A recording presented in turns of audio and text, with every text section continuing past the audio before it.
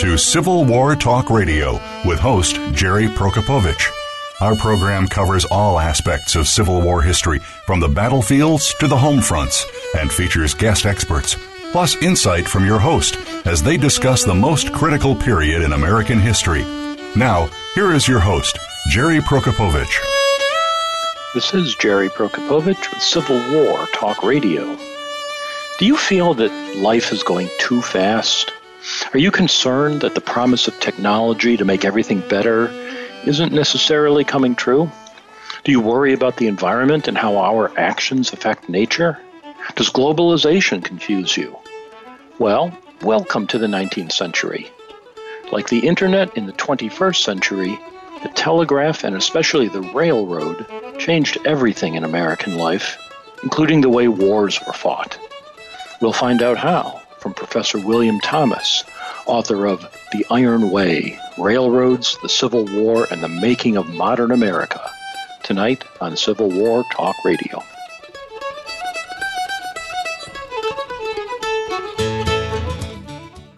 Streaming live, the leader in Internet Talk Radio, VoiceAmerica.com.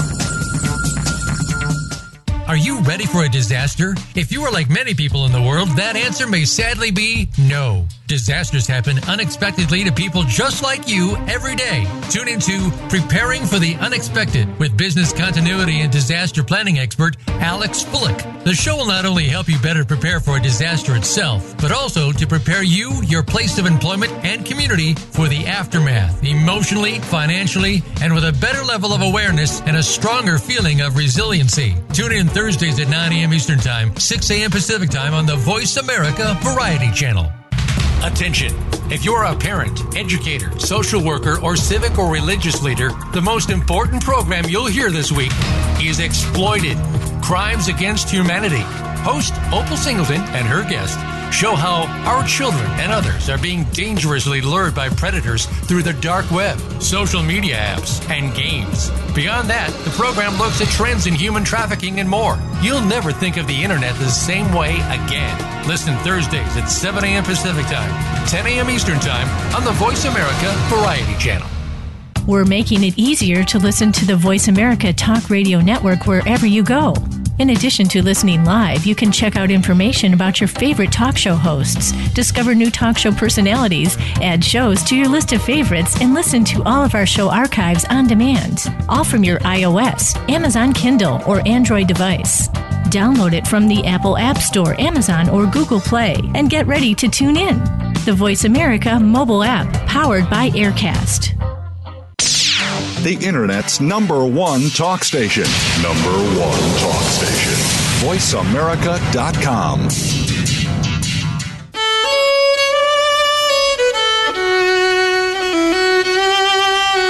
You are listening to Civil War Talk Radio.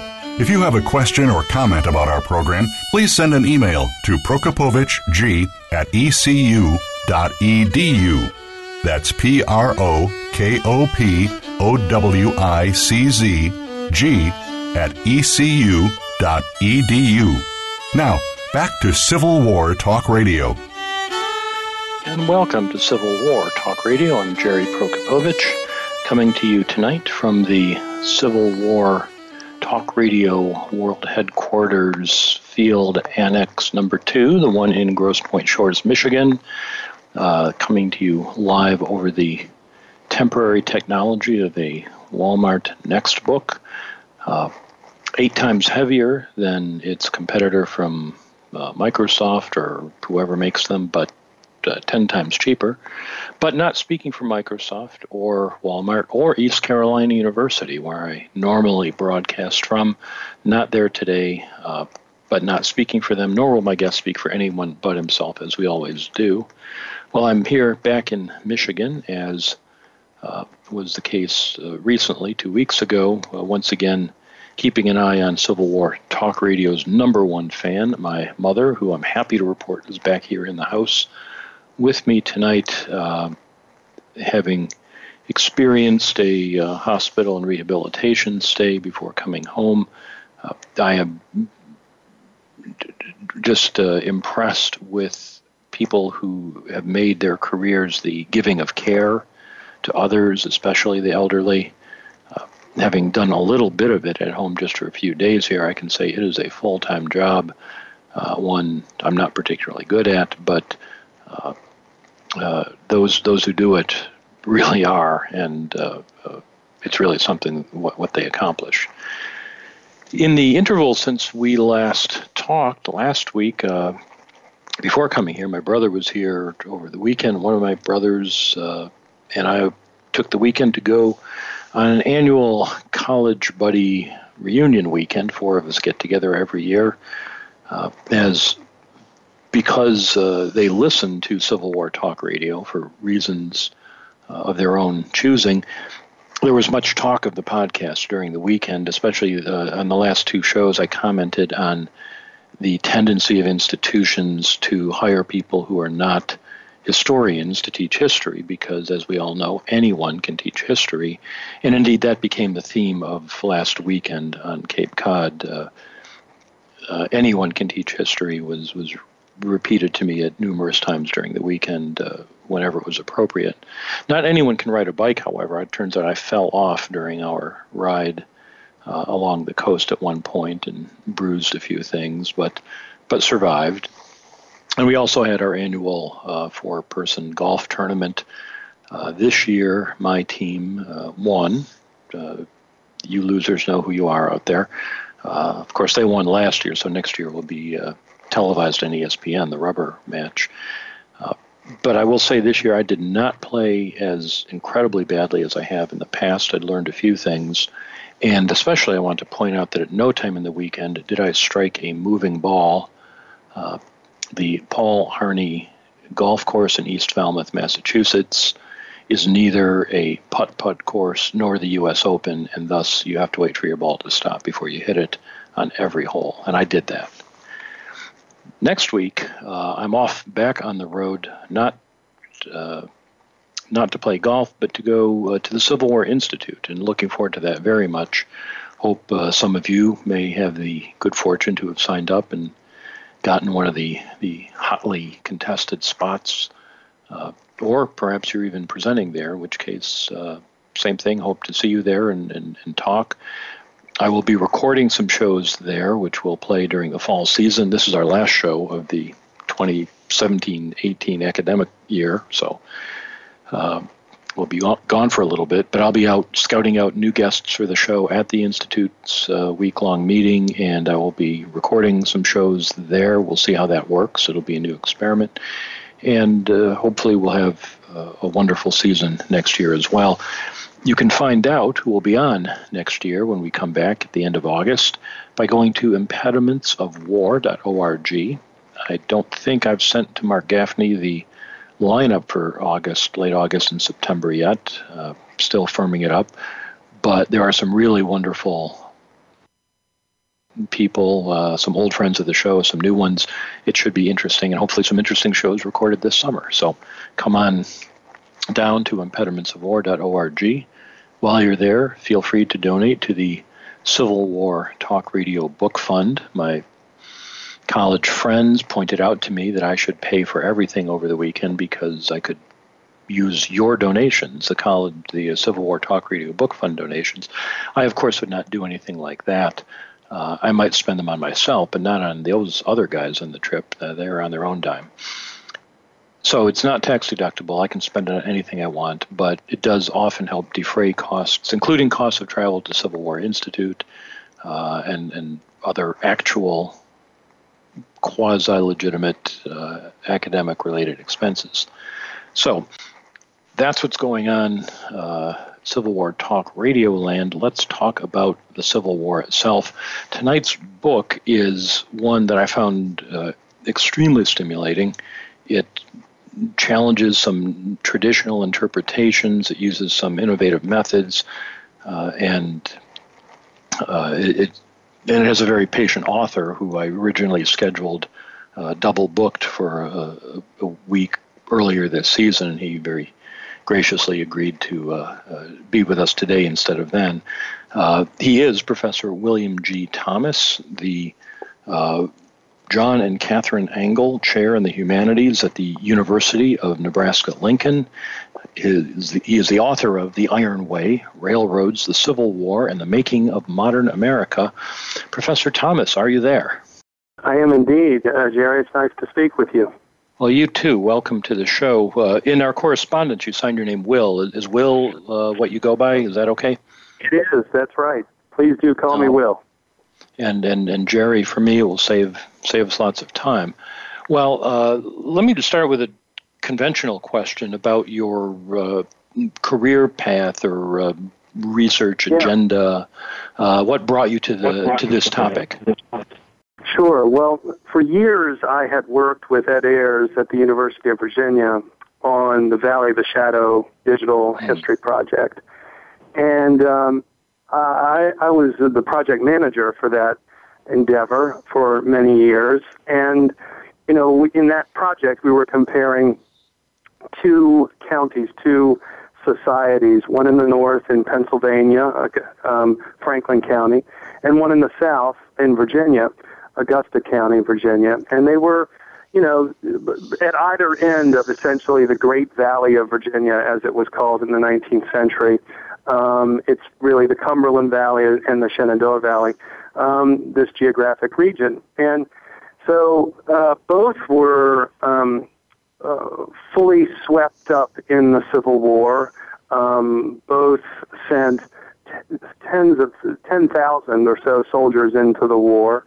Both were extremely vibrant economies on the eve of the war, and in that project, which was a digital project, we were digitizing everything we could find about these two societies and putting them online. This was back in the late 1990s, early 2000s, and in that project, I really spent a lot of time thinking about and working on the differences that slavery made between these societies and the highly networked nature, the modern sensibilities that I saw everywhere in the original sources, in the newspapers, in the letters and diaries of men and women and young men and young women who went into this war. And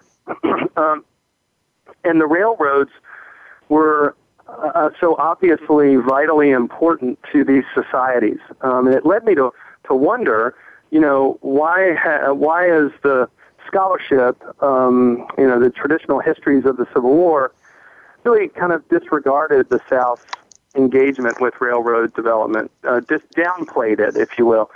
And because I wasn't seeing that in the Valley of the Shadow project, that certainly didn't seem to be the case. Now, Augusta had Stanton, of course, as its county seat, and the railroads were vitally important to Stanton.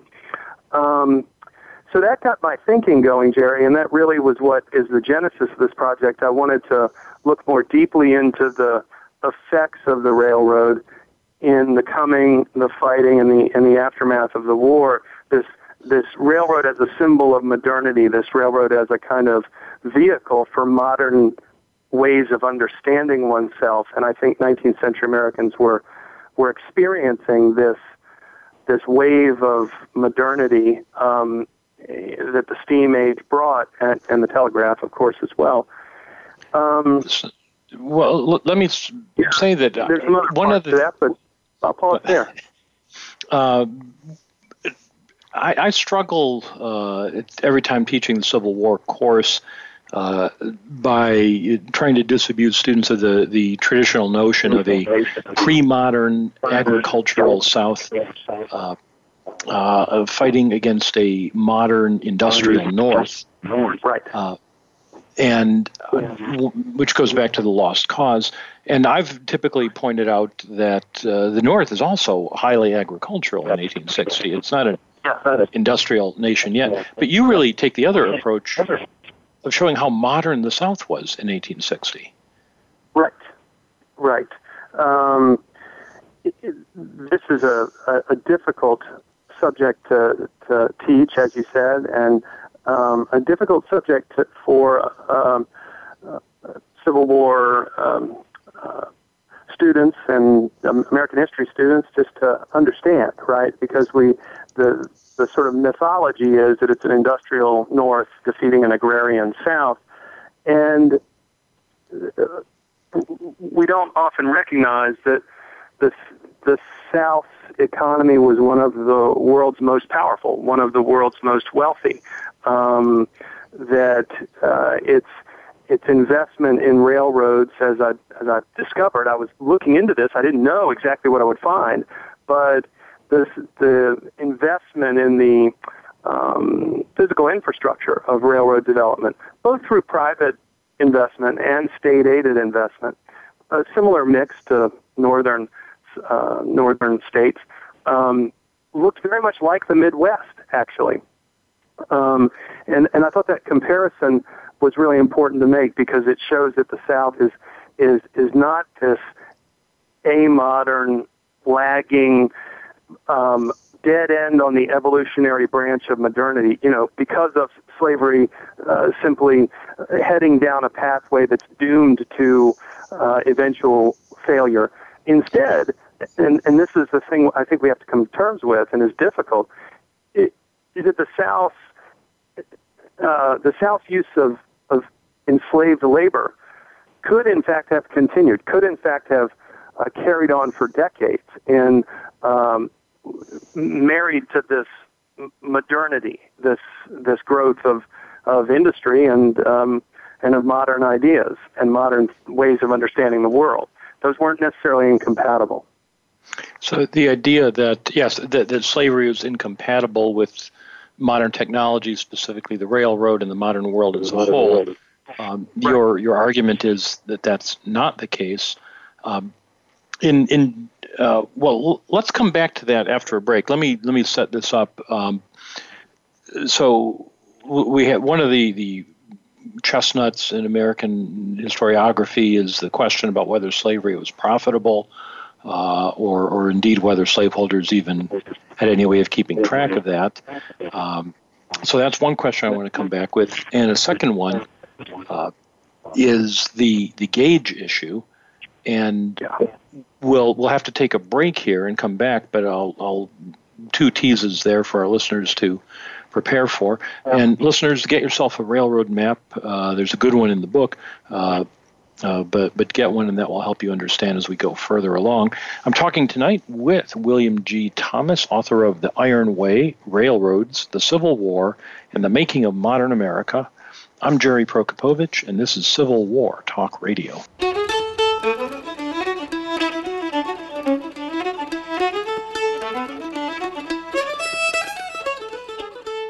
Stimulating talk gets those synapses in the brain firing really fast. All the time. The #1 internet talk station where your opinion counts. VoiceAmerica.com.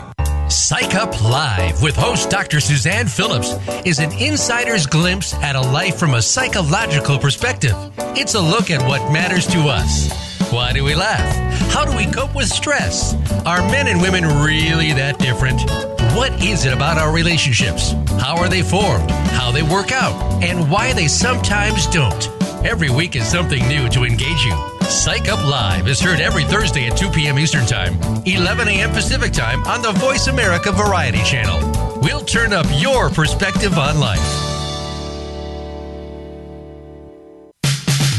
All round the outermost rim of the shield, he set the mighty stream of the river Oceanus, creating Achilles' shield in Homer's The Iliad, Book 18.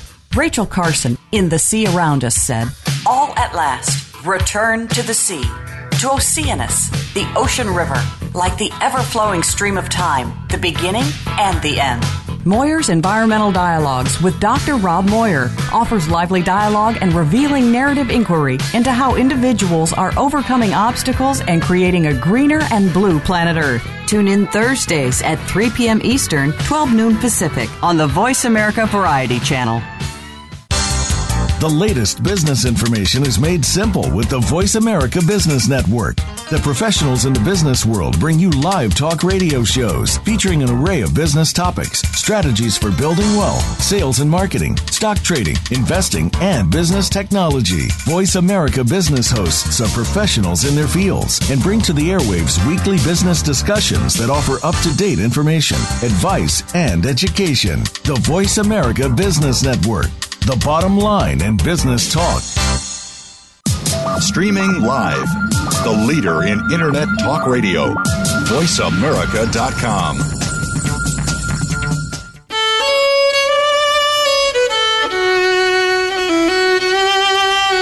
You are listening to Civil War Talk Radio. If you have a question or comment about our program, please send an email to prokopovic@ecu.edu.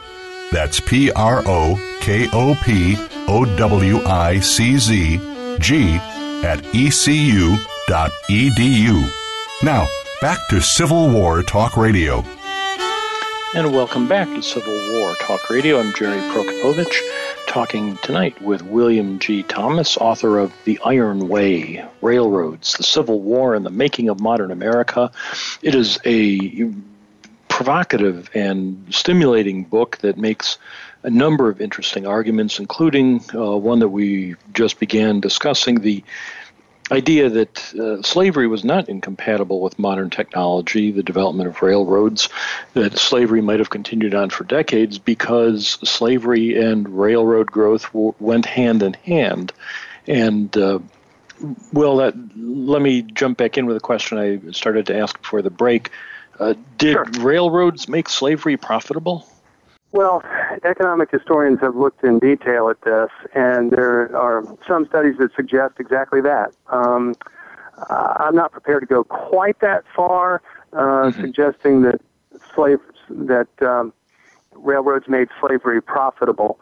But I will say that there's an intense and deep correlation between railroad development in the South and in this period, right up to the Civil War, and the extraordinary profitability of enslaved labor in the plantation South. And so, essentially, railroads built by enslaved labor at radically lower capitalizations than their northern counterparts opened up new lands for plantation agriculture and the transportation of plantation goods like cotton in particular, and did so at a rate that led to the expansion not only of plantation agriculture in the South, but of course of slavery. And so there's a relationship between the transportation technology that railroads, enable, and the capacity of slavery to expand and produce cotton for the market. And so, the price of a single enslaved person rose astronomically in the 1850s, and it's not accidental or coincidental that this is the period of the boom of railroad development across the South, opening these new regions and laying lines to provide the transportation for cotton agriculture. Now, at one point, you make you observe that 10,000 slaves a year were working on railroads in the South around 1850. But what struck me about that is that out of 4 million roughly enslaved people, that's not even 1/4%. So it's in one sense, it's not a large number, but it seems your argument is more based on the idea that railroads are opening markets, allowing transportation of slaves as property, creating new land, opening new land that demands slave labor. So yes, so it does make sense. Before going further, I will say that I was. Go ahead. Yeah. I was. If I could just say, I was surprised in looking into this, just how much of the South's railroad network was built, was constructed, and run and operated by enslaved people. These were labor camps out in the back country, in the mountain regions of the South, in the far Southwest.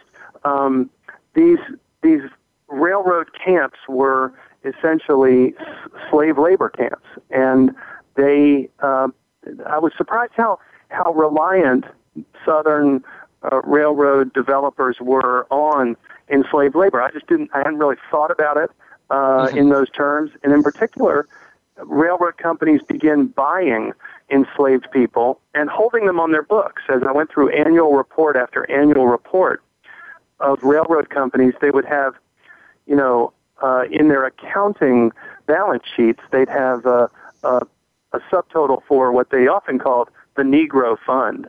And what that was the estimated value, the capital value of all the enslaved people that railroad company owned. And that was a very different picture of the role of slavery in the South than we traditionally understand. There are so many interesting ideas here, and listeners, you need to go out and get this book and read it yourself. Some weeks I'm able to make a note sheet before the talk, and I figure we can cover most of the big points in the book. That's not the case tonight. There's far more interesting material here than we can talk about in the next 30 minutes. Foreign investment as a factor in the South Railroad is one example, although maybe we can get to that later. But I'm going to jump right ahead to the wartime. Yes. And you make the argument that in 1861, when the war begins, everyone knows the North has all the railroads in the country, and everyone has seen the maps that show just two, maybe three, depending how you define it, east-west lines across the South, whereas the North is a big spaghetti bowl. You argue that the South railroads actually gave the South an advantage over the North in 1861. How so? Well, actually I've done some work since the book on this. And I have a new essay in Civil War history that was published last year, and in that piece, I kind of build on this very point. When the North attempts to, in many ways, occupy the South, it's faced with a bit of a conundrum, because there are only certain points within the South on the railroad network that can act as what I call funnel points. These are zones of landscape and rail network capability that allow for the flow of men, material, equipment, horses, into the war zone. And so while the war was certainly fought on the battlefield, it was also fought for the control of these interstitial spaces, these zones, these funnel points, and not only for the control of them, but for managing the flow of all of these war material and people through and animals through those zones. And I think the South's the configuration of these funnel points at particular places, like Alexandria, Virginia, as one, where I am right now. In fact, my hometown is Alexandria. We're both in our hometowns, as I understand it. So, that's right. I'm back in the Detroit area. Yeah. So these places were difficult for the Union command to occupy, to gain control over, and I think it's often the case that people will point to the gauge issue as one of the determining factors here, and the South actually had a lot of its railroad network in the same gauge relative to large parts of the North. There were many different sub-regions of northern gauges, and it's just not the case that the North was all one gauge and the 4 feet 8.5 inch gauge, and that the South was somehow a potpourri. Large parts of the South were on a wider gauge, but that made those regions capable of defending themselves. So the railroad affects the war in obvious ways, the ability to move troops around, and you cite examples from early in the war where the South seems to be thinking in a more modern way about warfare and military transportation. I would guess most listeners certainly know the story of the First Battle of Bull Run and the Confederate reinforcements arriving by rail. But you also you compare this to McClellan in the Peninsula Campaign. Yes. How is he pre-modern compared to the South? Yeah. So McClellan seeks to lay siege on the city of Richmond, and his use of the railroad as a supply line is limited. And he's not really, I think what I'm trying to argue in the book is that McClellan, there's a transition from McClellan's 1862 way of understanding how to capture the South, and then the 1864 and 1865 campaigns of Sherman and Sheridan and Grant. And I call those later, that later move, railroad generalship, right? They understood, or they came to understand, in a way that McClellan did not, the network capabilities of the South's railroad system and how to attack it, disable it, and wage war on it and turn it to their own advantages and uses. And McClellan hadn't thought in those terms, at least as far as I could tell. I mean, he had, he really was focused on a kind of older model of get close to the city of Richmond, sees the city of Richmond as a city rather than as a railroad network. Now, you use a technique for illustrating this, tying in with digital history that you've mentioned a couple of times, and I know some listeners are asking themselves, what just is that? One example is the graphic on page 92. It's looks sort of like a poster with a lot of words on it, just words in different size. And the larger the word, the larger the type used for that word, the more often it appeared in Union officer correspondence during the campaign, the Peninsula Campaign. Right. So the biggest single word is war. Then we see enemy, force, river, fort, house, Richmond, Monroe. Railroad is quite small. Right. Even though, they were on the Richmond and York River Railroad. But could you talk a bit about that technique of analyzing what people are thinking of in this way? Sure. So one of the things I did in trying to understand this is take all of the correspondence from the official records of the War of Rebellion. This is the go-to source for Civil War historians, right? I mean, it's the OR, as we call it, the official records. And these are printed volumes, but they've been digitized, and they're available as digitized text. And so I wanted to isolate all of the Peninsula Campaign correspondence of the Union officers. So this is McClellan and his staff.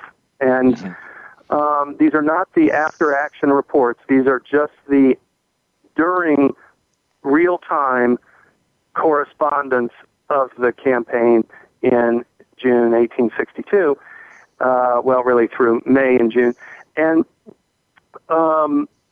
it was what we're doing with that graph is showing the words that are most frequently used as a proportion of the whole corpus, right, of all of the letters that Union officers wrote.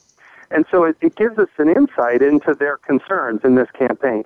And their concerns are quite clearly not about how to control the railroads or the bridges or the sort of systems that make Richmond what it was for the Confederates, where 5 railroads converge. There's very little understanding of that in 1862.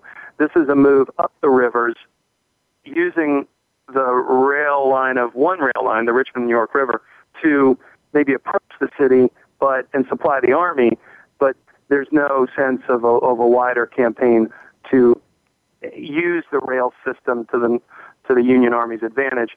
And it's clear from their correspondence where this fits. And in contrast to the Atlanta campaign and Sherman's correspondence, it's a very stark contrast. So something has been learned in the Union High Command, right, between 1862 and 1864, and it's about the way in which the railroads can structure the war. And exactly. When you look that graph on page 156, the single largest word is road, which you point out is often used to mean railroad. Right. Railroad itself is a large word, enemy, force, Atlanta, field, position. But there's railroad and road right at the top. River's much smaller. They're not thinking Napoleonic traditional geographic terms, but a geography defined by railroads. I want to change gears. I want to come. Nature, go ahead. The second nature that sits on top of the natural system of rivers and hills and mountains. It's and it's understanding that second nature system that Sherman and Grant really perfect. I thought that was a fascinating point that you made. The whole idea of a second nature, that the railroad changes geography. When you look at a map and there's a mountain, that's very different than if you look at a map and there's a mountain with a railroad tunnel going through it. Right, exactly. One is a huge barrier, and the other one can be crossed in hours or less. Right. And so railroads literally change the map, change the geography, change relationships between places in a way that you argue, people like McClellan don't fully grasp, but Sherman and others do. Right.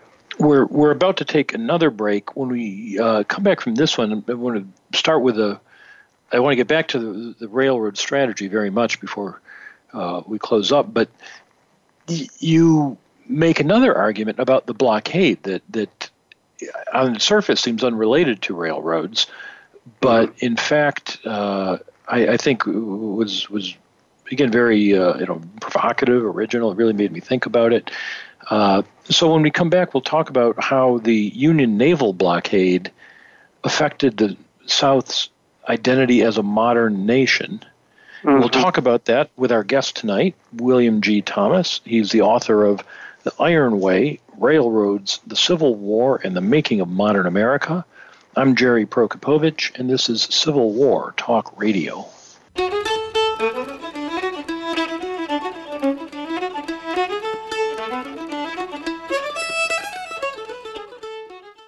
Streaming live, the leader in Internet Talk Radio, VoiceAmerica.com. If you think you've seen online TV before, let us surprise you. VoiceAmerica.tv is online now. The leader in live Internet Talk Radio has done it again. Multiple channels, a state-of-the-art viewing experience, live and on-demand programs streaming 24 hours a day. It's exactly what you want, when you want it. VoiceAmerica.tv. From health and wellness to business, sports, and everything in between. Discover our new world. Visit VoiceAmerica.tv now and experience the future of online television. VoiceAmerica.tv.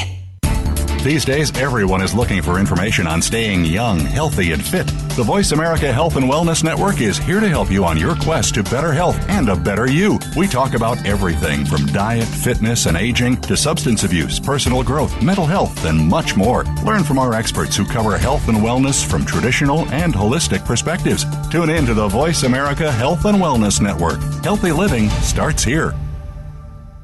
Stimulating talk gets those synapses in the brain firing really fast. All the time. The number one Internet talk station where your opinion counts. VoiceAmerica.com.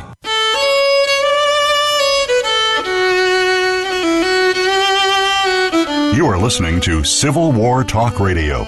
If you have a question or comment about our program, please send an email to prokopowiczg@ecu.edu. That's PROKOPOWICZG@ecu.edu. Now, back to Civil War Talk Radio. Welcome back to Civil War Talk Radio. I'm Jerry Prokopowicz, talking with Will Thomas, author of The Iron Way, Railroads, the Civil War, and the Making of Modern America. We've been talking about the dramatic effect that railroads had, not just on the way war was made during the Civil War, but on the whole nature of society before the war, the surprising synergy between slavery and railroad development, and ended up with a question about the blockade. Will, you make an argument that the blockade has an effect beyond the simple denial of economic goods to the South that really affects their identity. Can you elaborate on that? Yes. Well, here again, we have to think of Southerners as they thought of themselves, white Southerners I'm speaking of here, who saw their world in 1860 as highly interconnected, modern, one of personal mobility. People could go places and travel between cities and communicate between relatives and families, and business depended on these kinds of intercommunication. And during the Civil War, the white South really continued to see itself in those terms as a nation, as a modern nation that practiced that kind of mobility, personal mobility and mobility of capital and mobility of ideas and of goods and services. And the blockade didn't just keep European goods from reaching the South, the Confederacy. It began it slowly but perceptibly and eventually clearly to shut the South off from others, and shut the white South off from one another. And this really kind of came home to me reading Mary Chestnut's diary when at the end of the war, it's June of 1865, and she's sitting there really looking out her window in Charleston and seeing this world of retreat, and she writes, "We are shut in here, turned with our faces to a dead wall, no mails. A letter is sometimes brought by a man on horseback traveling through the wilderness made by Sherman. All railroads have been destroyed, and the bridges are gone. We are cut off from the world, here to eat out our hearts." That's very powerful. You know, I think the blockade create, in the same way that there are railroad central places that are highly networked and make this second nature system flow, right? There are also ports that the South has operated for during the war and for a long time beforehand, like Charleston and Mobile and Pensacola, that are similarly center points of connection to the world and to one another. And as those, ports fall, I tried to chart those and how far you could go in a day's drive by horseback or by wagon, how far you could go from one of those major ports like a Mobile. What portion of the network is lopped off by the fall of a major port? And the blockade, starts to slowly choke the South, but I do think that this is an important and often overlooked aspect of the blockade, that it has this effect inside of the white South of, as Mary Chestnut feared, being cut off from the world, all railroads destroyed, no networks, just here to eat out our hearts, as she put it. One of the sort of the underlying argument throughout this book is that there's a profitable comparison to be made between the effect of railroads and the mobility of information, goods, and services in the 19th century and the Internet today. Last weekend, my wife back in Greenville sent me a text that it turned out a truck knocked over a pole and 26,000 people, including Emily, were without the Internet or cable television for an evening. The horror. Nothing but a mere text, phone to work with. But how literally it does wait, I can't work. I can't order anything. I can't order food. I can't work on my manuscript. I can't do anything I would normally do if the internet is down. We've all had that experience. So the great iron internet went down gradually throughout the South. Yes. And that gets us back to the railroad strategy. Talk more about Sherman. We think of him as, the Sherman neckties, destroying the rails as he goes. But you point out he's also a great railroad builder. Right. So Sherman is the preeminent railroad general in this war, because what he does is he doesn't so much destroy the Southern railways as capture them, rebuild them, and turn them against the Confederate Army, and use them against the Confederate Army.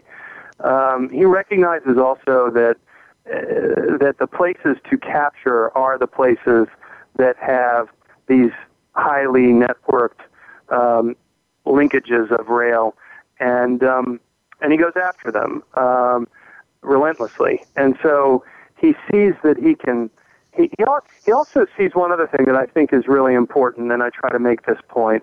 He sees that that the railroads could that his strategy could also lead to the dismantling of slavery. That the railroads were kind of, as you put it, synergistic with slavery, and he understood that in figuring out the Southern landscape, the swamps, rivers, marshes, cane thickets, and comprehending the natural landscape and the second nature landscape of the railroads, that he could apply that. He could isolate the man-made systems that protected the South and that made it vital and successful, and he could cut those to pieces, turn them to his advantage. This makes me think, right at the very beginning of your book, you also point out how railroads are both ways that slavery can extend itself, but they're also conduits of freedom. The enslaved people themselves see it that way. Right. And this is something that I didn't really expect or know about until I began digging into this research and reading ex-slave narratives that are in the Library of Congress, and they're widely published. But if you read those and you see how many times the railroad comes up as a metaphor for freedom, as a and the same is true for Lincoln. Lincoln appears in the South over and over again. Lincoln is a messenger. Even after his assassination, the sort of image of Lincoln is described by ex-slaves as, walking down the railroad tracks. Here comes freedom, freedom, and freedom is personal mobility after all, right? I mean, that is the distinguishing characteristic of freedom is the ability to move one's body wherever one wants in society. And segregation, which comes later, was nothing less than, of course, an attempt to restrict the movement of bodies of people through a space. And railroads were the ultimate example of that mobility, that freedom. And so there's a relationship. Yes, the enslaved people immediately moved to railroads as the way to move then toward other places that would be zones of freedom. This brings us into the post-war era, and your final chapter talks about that. One fascinating thing that I had not realized, you state that given what people like Sherman did, capturing, then rebuilding and operating the Southern railroads, that when these Southern railroads were returned to their pre-war owners by the U.S. government after the war, contrary to the idea the South has been devastated, you say they were actually in as good or better shape than they were in 1861. Yeah. This may surprise some listeners, and there may be some who vehemently disagree. But when I read the reports of the Union Army, U.S. Military Railroads Division, and Sherman's reports as well, and dug into these at the National Archives in Washington, D.C., and really looked at sort of these original records, I kept finding evidence of this ongoing rebuilding effort that the U.S. military railroads conducted in 1864 and 65 across the Deep South especially, a little bit in Virginia, less so in North Carolina, but Tennessee into Georgia and Alabama and South Carolina. These rail lines were rebuilt for purpose for the Union Army, and then turned over to the Southern corporations at a previous owners in many cases at a discounted rate, and or a discounted cost. And a lot of labor the Union Army calculated the amount of labor time, the material, the cost of all of the equipment. There are huge tables of this in the National Archives, and it just seemed to me to say all together, as I tabulated these all up and then mapped them on across the South, that it is just a myth that this destroyed railroad network was left, and that the Union Army just walked away, for example, and the South had to, quote, rebuild itself. That's just not true in the case of many of these railroad networks and railroad companies. So they are functioning. They are relatively strong. You talk about a little bit about segregation, incipient segregation on these railroads. There are so many other things we could talk about. The zones of war, proximity to railroad. With just a few minutes left, have I left out a major concept that we ought to have talked about? No, I think you hit all of the ones that are on my list, Jerry. I've got them right here. I'd written them out, and you touched on each one of them. All right, then. Well, I'm glad to hear that. I'm a little annoyed at how much work I'm going to have to do this fall, reconfiguring some of my lectures for History 3225, U.S. History 1840 to 1877, because you've given me a lot to think about here in terms of how the war was conducted and the effect of railroads. And I think the whole analogy of the Internet and its pervasive effect, not just on economics, but on the way people live, the way they move, is really worth thinking about, and I see a lot to discuss there. With 2 minutes left, let me ask you the Civil War time machine question. If you could go back to the 19th century, either before, during, or after the war, all of which you write about, for 30 minutes in complete safety, knowing you would return, who would you want to talk to in that time? Who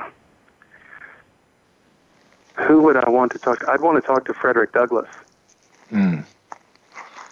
And who escaped slavery by rail? Yeah, that's right. I mean, the book opens with his, I think,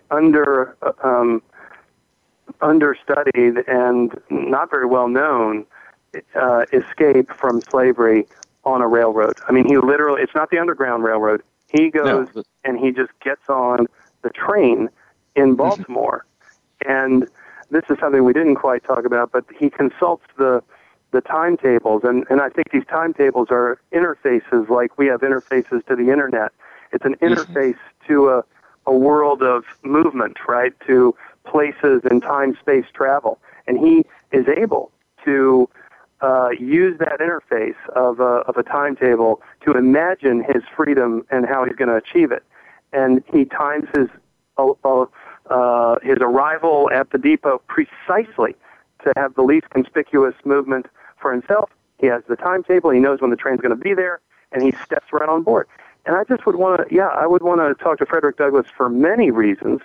His extraordinary brilliance and his just intellectual coherence and depth, his humanity, but I'd also want to ask him, what did it feel like to step on that train? Well, what a moment that must have been. Yeah, what a moment. And what a book this is. I really did enjoy it. One of my graduate students, Brian Henry, suggested it to me. I'd bought a copy at Harper's Ferry, the National Park bookstore, and had it on my desk, but hadn't read it. He's working, my graduate student's working on a master's thesis involving why people in a certain West Virginia town went one way or the other during the Civil War, and he had already discovered their connection to the railroad had much to do with it before reading your book. So this book he just raved about it, and I'm glad he suggested that I read it and that we got to talk today. Listeners, it's our last live show till we come back in August. Have a good summer, everyone. Will, thank you so much for joining me on Civil War Talk Radio. You're very welcome, Jerry. Thank you for inviting me. And listeners, as always, thanks for listening to Civil War Talk Radio.